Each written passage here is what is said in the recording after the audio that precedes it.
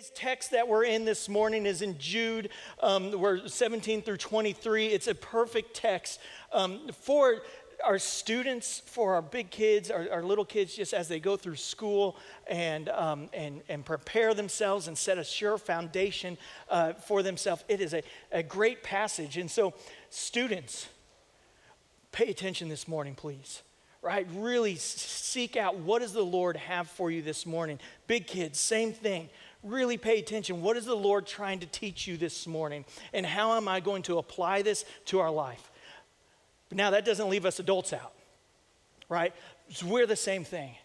How is the Lord speaking to your heart so that you can make an impact, right? Not only in your life, but also in the lives of others, especially our students and our big kids. And the reason this is kind of a big deal for me today is because our students get to walk in a mission field that the rest of us don't get to, right? And that is their schools, their elementary school or high school or middle school.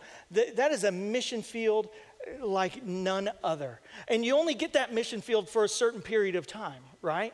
To where you get to meet new people and make an impact on people and those different types of things. Because we are in a society right now, we in our schools right now, are students that are just walking around in this world of confusion. Right? There's just craziness happening in our world. And so we have this confusion going on anyways. But then they're trying to find happiness in whatever they can get their hands on. They're trying to find their way out of darkness, trying to cover up hurt. And now we recognize that this just isn't students, but this is all of us. And so I want to especially, though, pray for our students this morning, pray for our teachers, pray for our parents and grandparents and aunts and uncles and anybody who gets to make an impact on one of our younger generations this morning. And just ask that we would be God's people to them. And encourage them and help them set their feet on a sure foundation, which is so important. So if you would, bow your heads with me and let us go to the Lord in prayer. Father, it is so good to be in your house this morning, to be with your people, to worship you, the unchangeable one. Lord, this morning I specifically just lift up to you our students, our big kids, our little kids, our parents, those engaged in our school systems, Lord God. Father, I pray for those who are followers of Christ that they would just be prepared for the onslaught of just hatred and mocking, Lord, that comes their way. Father, I pray that you would allow them to anchor their feet to the hope of Jesus Christ and the truth of your word. And know that nothing else stands greater than that. Father, I pray for our parents that they would continually grow in their relationship with Christ so that it just spills over onto their children as they lead them and guide them and help them grow in their own faith. Father, I pray for us as a church, that we would be a church that would desire to see this next generation grow up in their faith so much so that they begin leading and glorifying your name in all that they do. So, Father, speak to our hearts this morning. Holy Spirit, open up our eyes and our ears and allow us to hear your voice. Allow us to take what your word says and apply it to our lives. And then live lives out there that shine your holy name and make your name great. All for your glory and your glory alone. And everybody said, amen. Amen. So we are in Jude. So if you've got your Bible, open up your Bible to Jude. It is one of the last books. So if you're in Revelation, move forward. If you hit 1st, 2nd, 3rd John, move backwards. It's probably one page or a section of pages in your Bible. Very small book. We're in Jude verses 17 through 23. And what you're going to see is kind of a transition.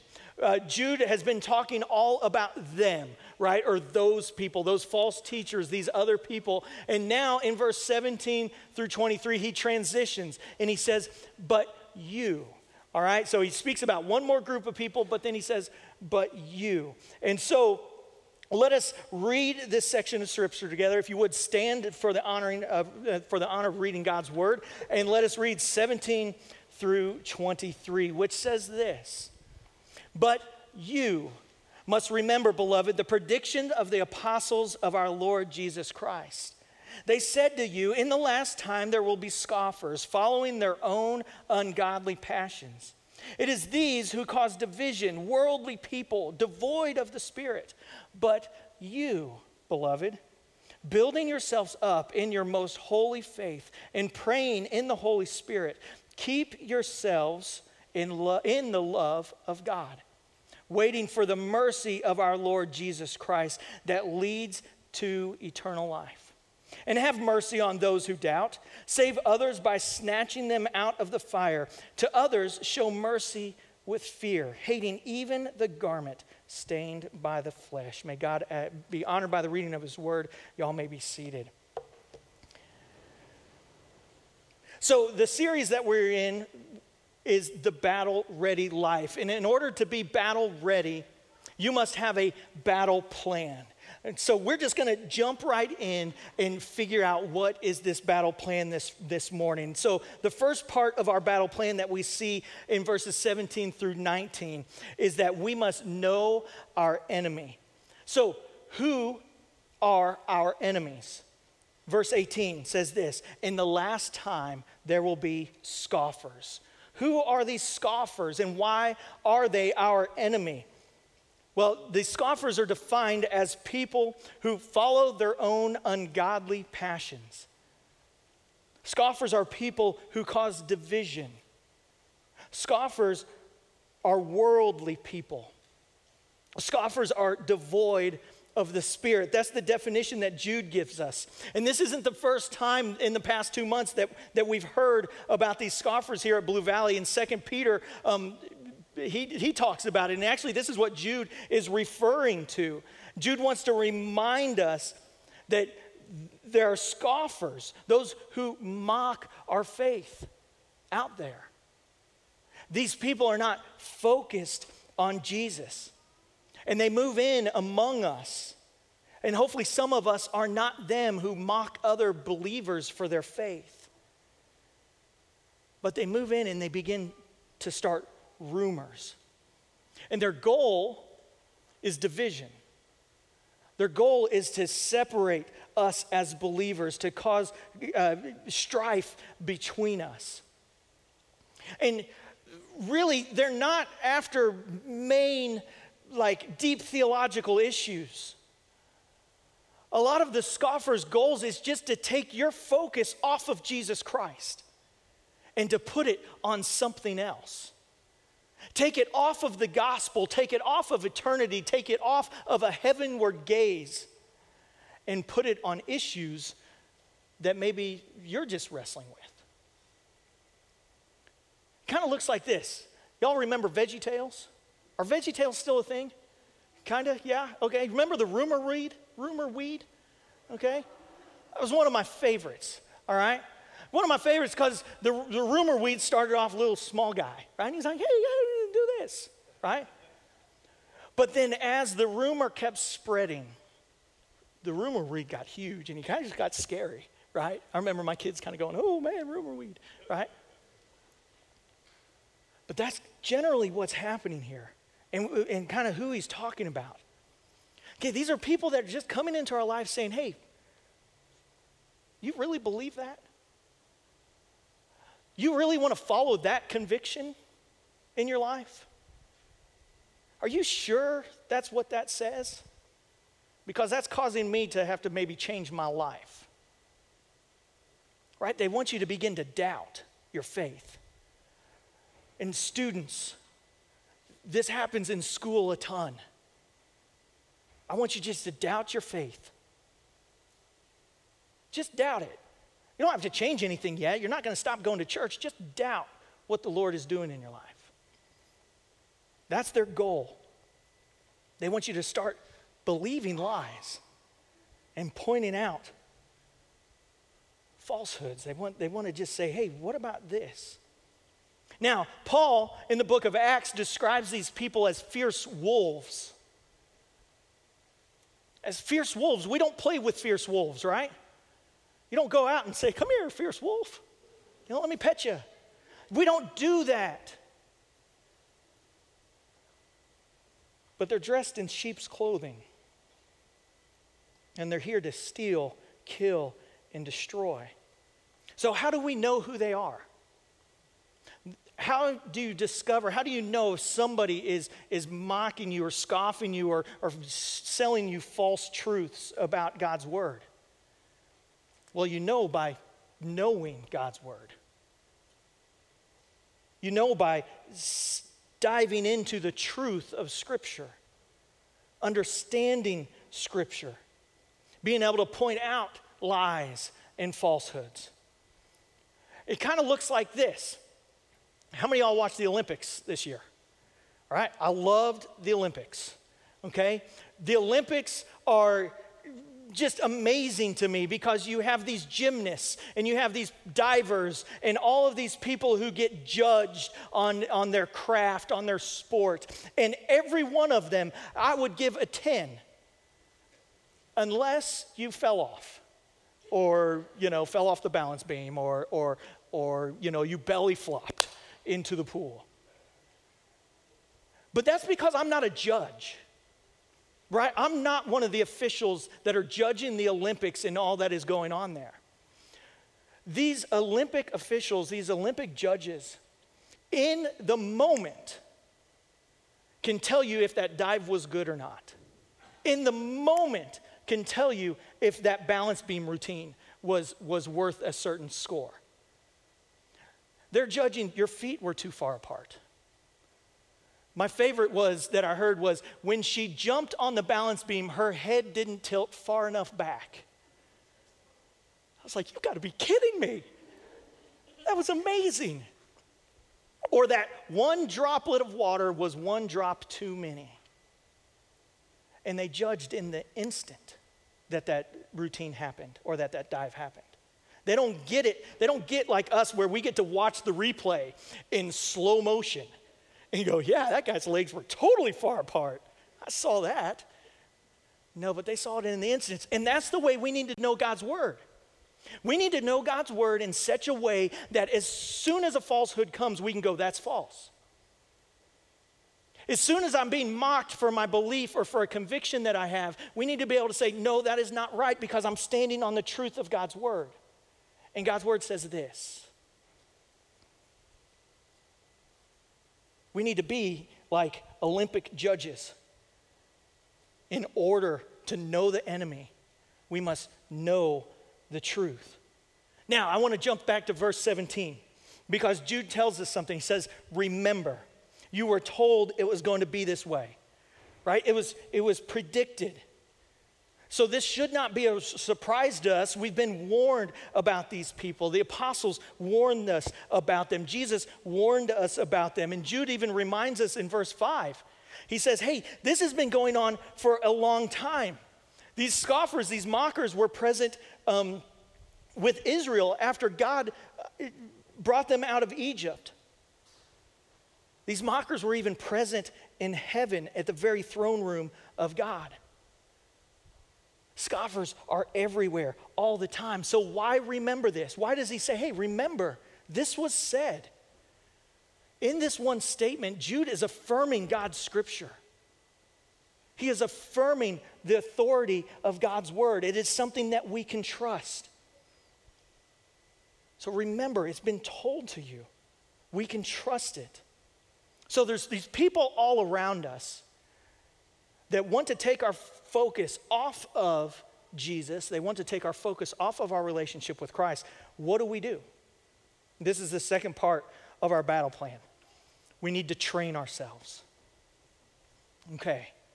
Now, all of these ideas of training you have heard before. There's Sunday school answers.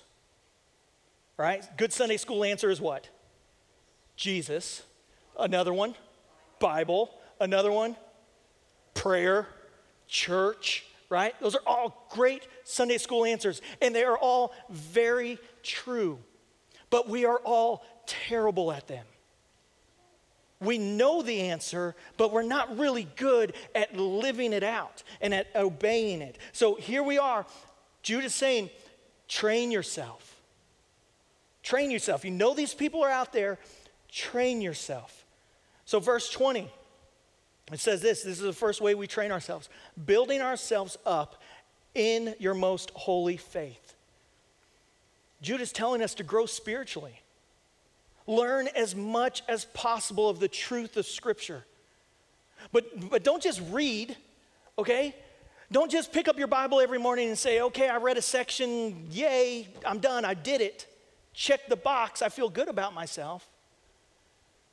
But no, hear what the Lord is saying to you. As you read, say, Lord, speak to my heart.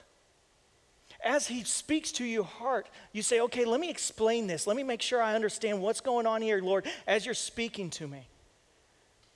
And then he says, okay, now apply this.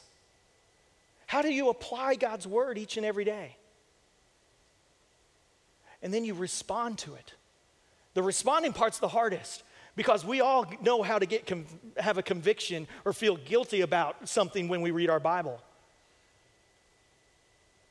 But now we need to respond. The Lord told me I should go talk to my neighbors about Jesus.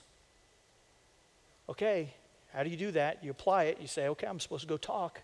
And then you do what? You go talk, right? You respond to God's word as you read it. That's how we grow in our faith. That's how we build ourselves up in the most holy faith. Warren Wiersbe, in one of his commentaries that I have, stated this. He said, there used to be a saying among the Chinese church, no Bible, no breakfast. If we followed that motto in America, I wonder how many Christians would go hungry.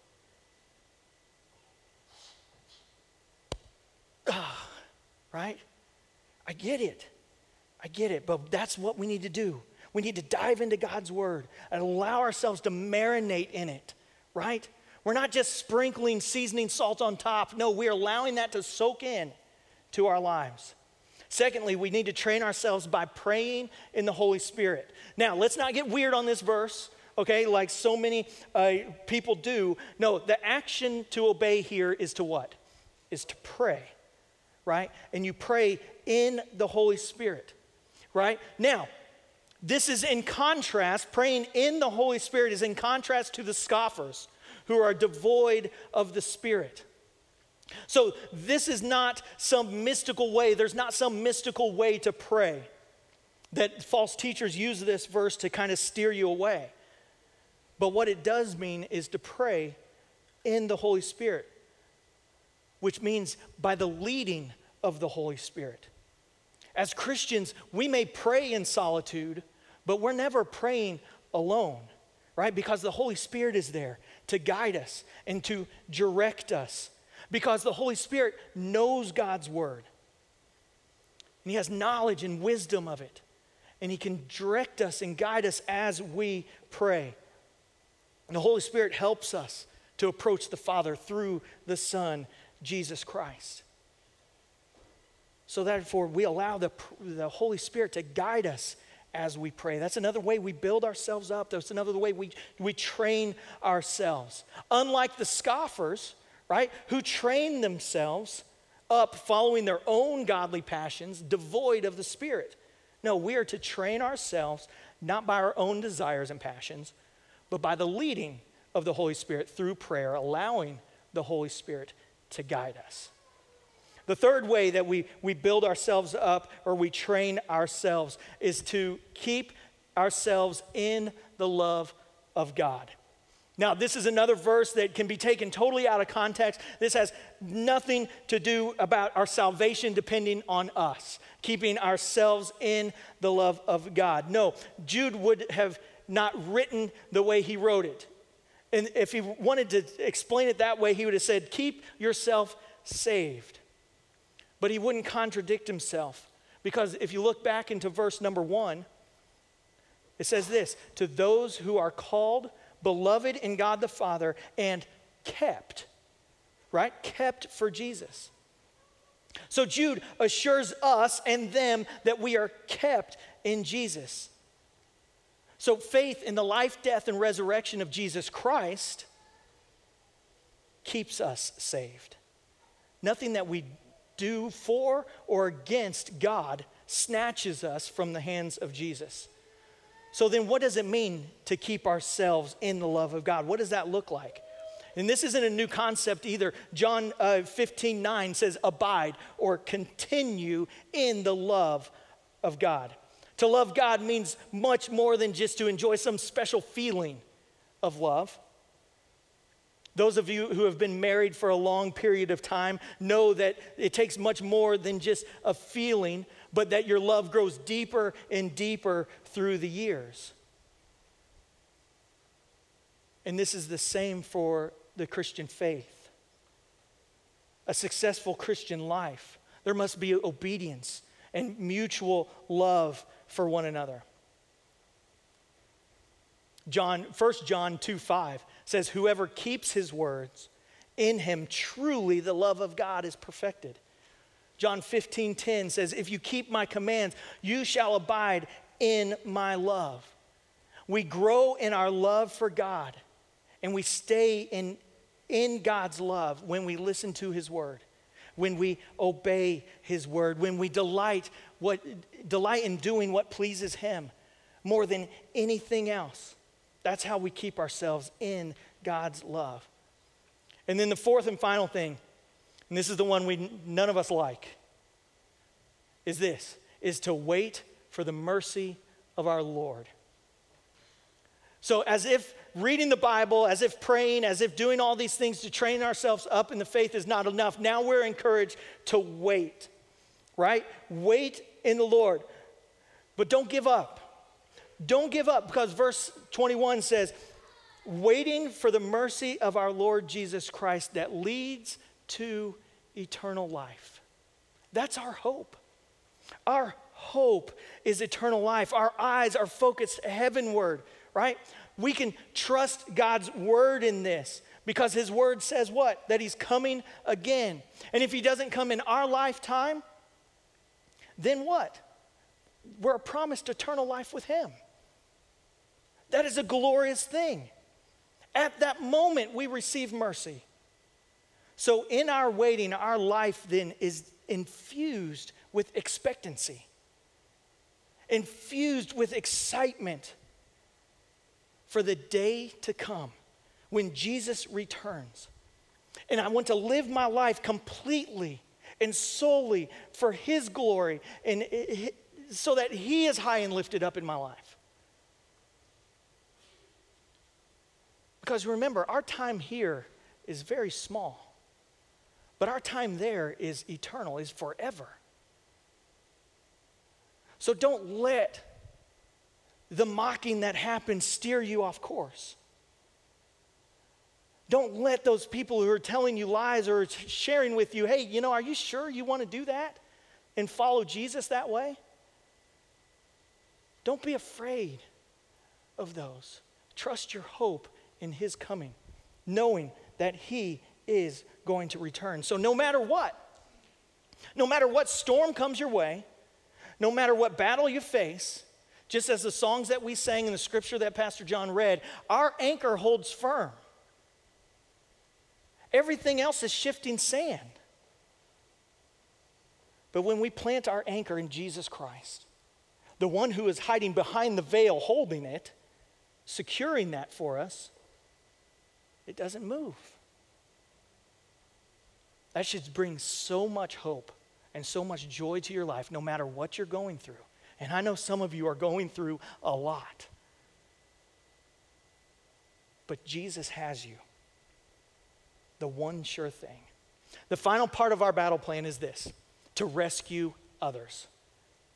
All right, so we are to train ourselves up, we are to know our enemies, and then we are to rescue others. And Jude gives us 3 groups that we're to go and rescue. And the first of these groups are those who are doubting.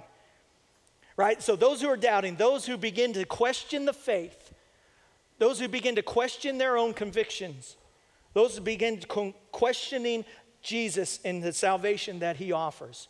Now, these who are usually doubting are usually less mature in their walk with Christ.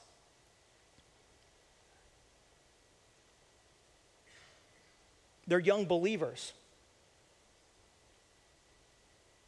They haven't grown as much in their faith.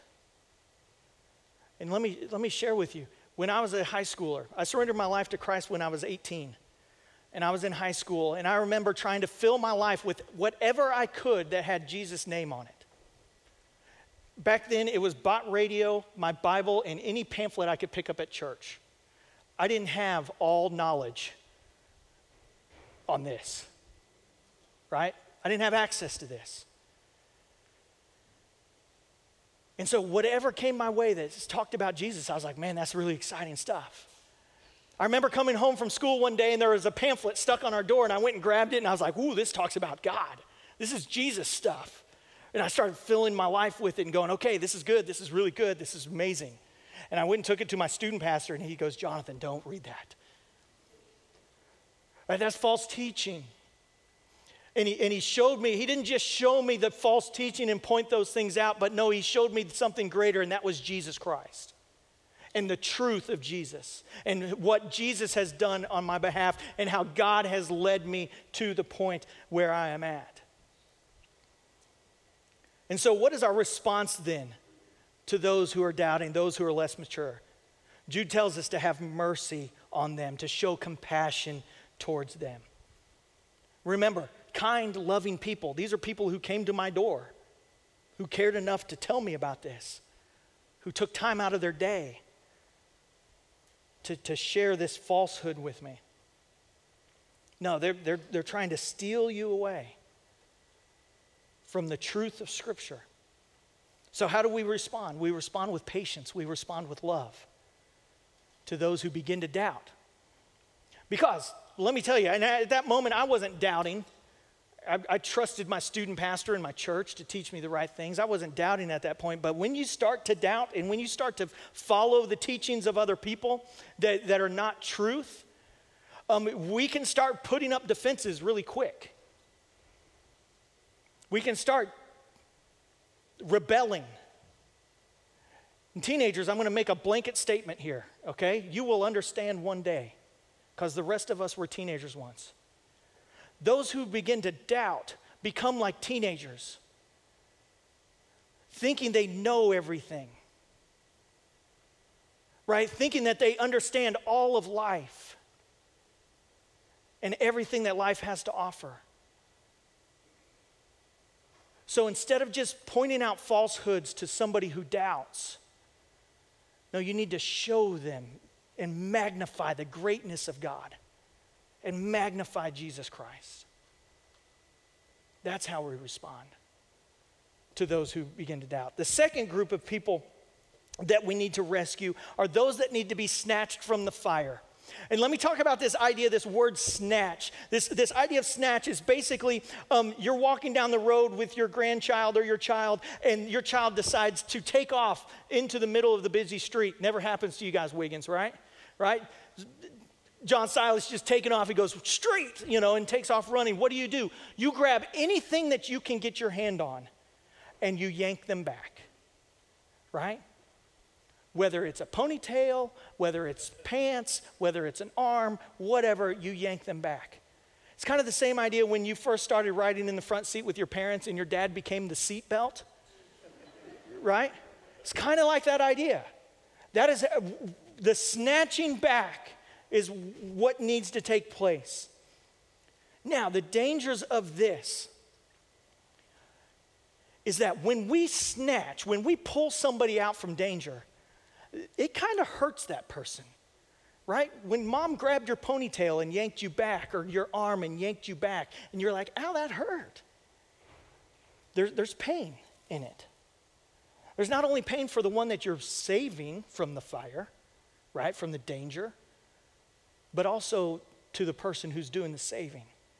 Because now there's that relationship that I've got to mend back and tell you, I did this because I love you. I did this because I'm trying to protect you. So that's the second group. And the final group are those that have already fallen for false teaching and have left the church. Now, this group, if you notice, should also be shown mercy. But be shown mercy with fear, mercy with caution. So why caution? Well, because we might get caught up into what they're dealing with, the error or the trap that they are consumed by. Most, or not most, but many would-be rescuers would be drowned by the drowning person. So Jude is pointing out that strong believers must never think that they're beyond influence of false teaching. That's why he brings up this idea of the Old Testament of the garment stained by the flesh. He's saying that defiled us back then, this can defile us now. So we must take seriously the sin of false teaching, hating even the garments that have been stained by it. So let's close out with this. We need to rescue others, we need to train ourselves, and we need to know our enemies. How do we do that? How do we make that happen? I mean, truly make it happen. I know all of you know the Bible answer. I'm going to read the Bible. I'm going to pray more. I'm going to study more. That only really happens through discipleship. All right? None of us are too young or too old to be in discipleship. To either be discipling someone or being discipled by someone. Now, Pastor Derek said a couple of weeks ago that I would bring this up, and here it is, right? It is your choice to be discipled. Now, this process that we've worked on and are continuing to work on is this. You choose 3 or 4 other people, guys with guys, girls with girls, and you read God's word together. You pray together. You memorize scripture together. You carry one another's burdens together. You practice the disciplines together. That's discipleship. Now, I understand if I were to say, hey, Pastor John, I would like to disciple you. You want me to disciple you? You know, that's kind of a weird question, right? But if I said, hey, Pastor John, why don't you, me, and a couple other guys get together on a weekly basis, studying God's word, praying for one another, encouraging one another, memorizing God's word, would you be interested in doing that? And John would obviously say, absolutely. I would love to be a part of that with you, right? But it's your choice. We're not going to set up some sign-up event for you to sign up to start a discipleship group. It's your choice to say, you know what, I need to do this in my life. I need guys, I need girls in my life that will help me stay accountable and staying in God's word so that I can know the truth. Learning to pray, learning to fast, learning to evangelize, learning to do all the disciplines that we're called to do. So we're asking you for a year to 18 months to make a commitment to these groups. And then once you're done, at the end, about 6 weeks left, you guys as a group start praying and saying, who else needs to be a part of a discipleship group? Who are 2 or 3 others that I can grab and have come alongside me? And then start the process all over again. That's discipleship, because none of us should ever step away from discipleship. Either feeding into somebody's life or feeding off of somebody's life. So Dr. Tracy came up here and said one more thing of we need help. We're not talking just adults dive into this, but our adults need to then feed into our little kids. We have amazing age-graded ministries here at Blue Valley. Amazing. But it takes people who love Jesus to show them who Jesus is. So if you're not serving in one of those areas, or you have questions about what does it take, what do I need to do, it really shouldn't be a what does it take. Everybody, we should all go, I want to sacrifice my life so that these kids, so that these students know Jesus and know how to walk with him. That should be a joy to us. So try to find opportunities. Look for ways to give your faith to other people and look for ways to deepen your own. Let's pray.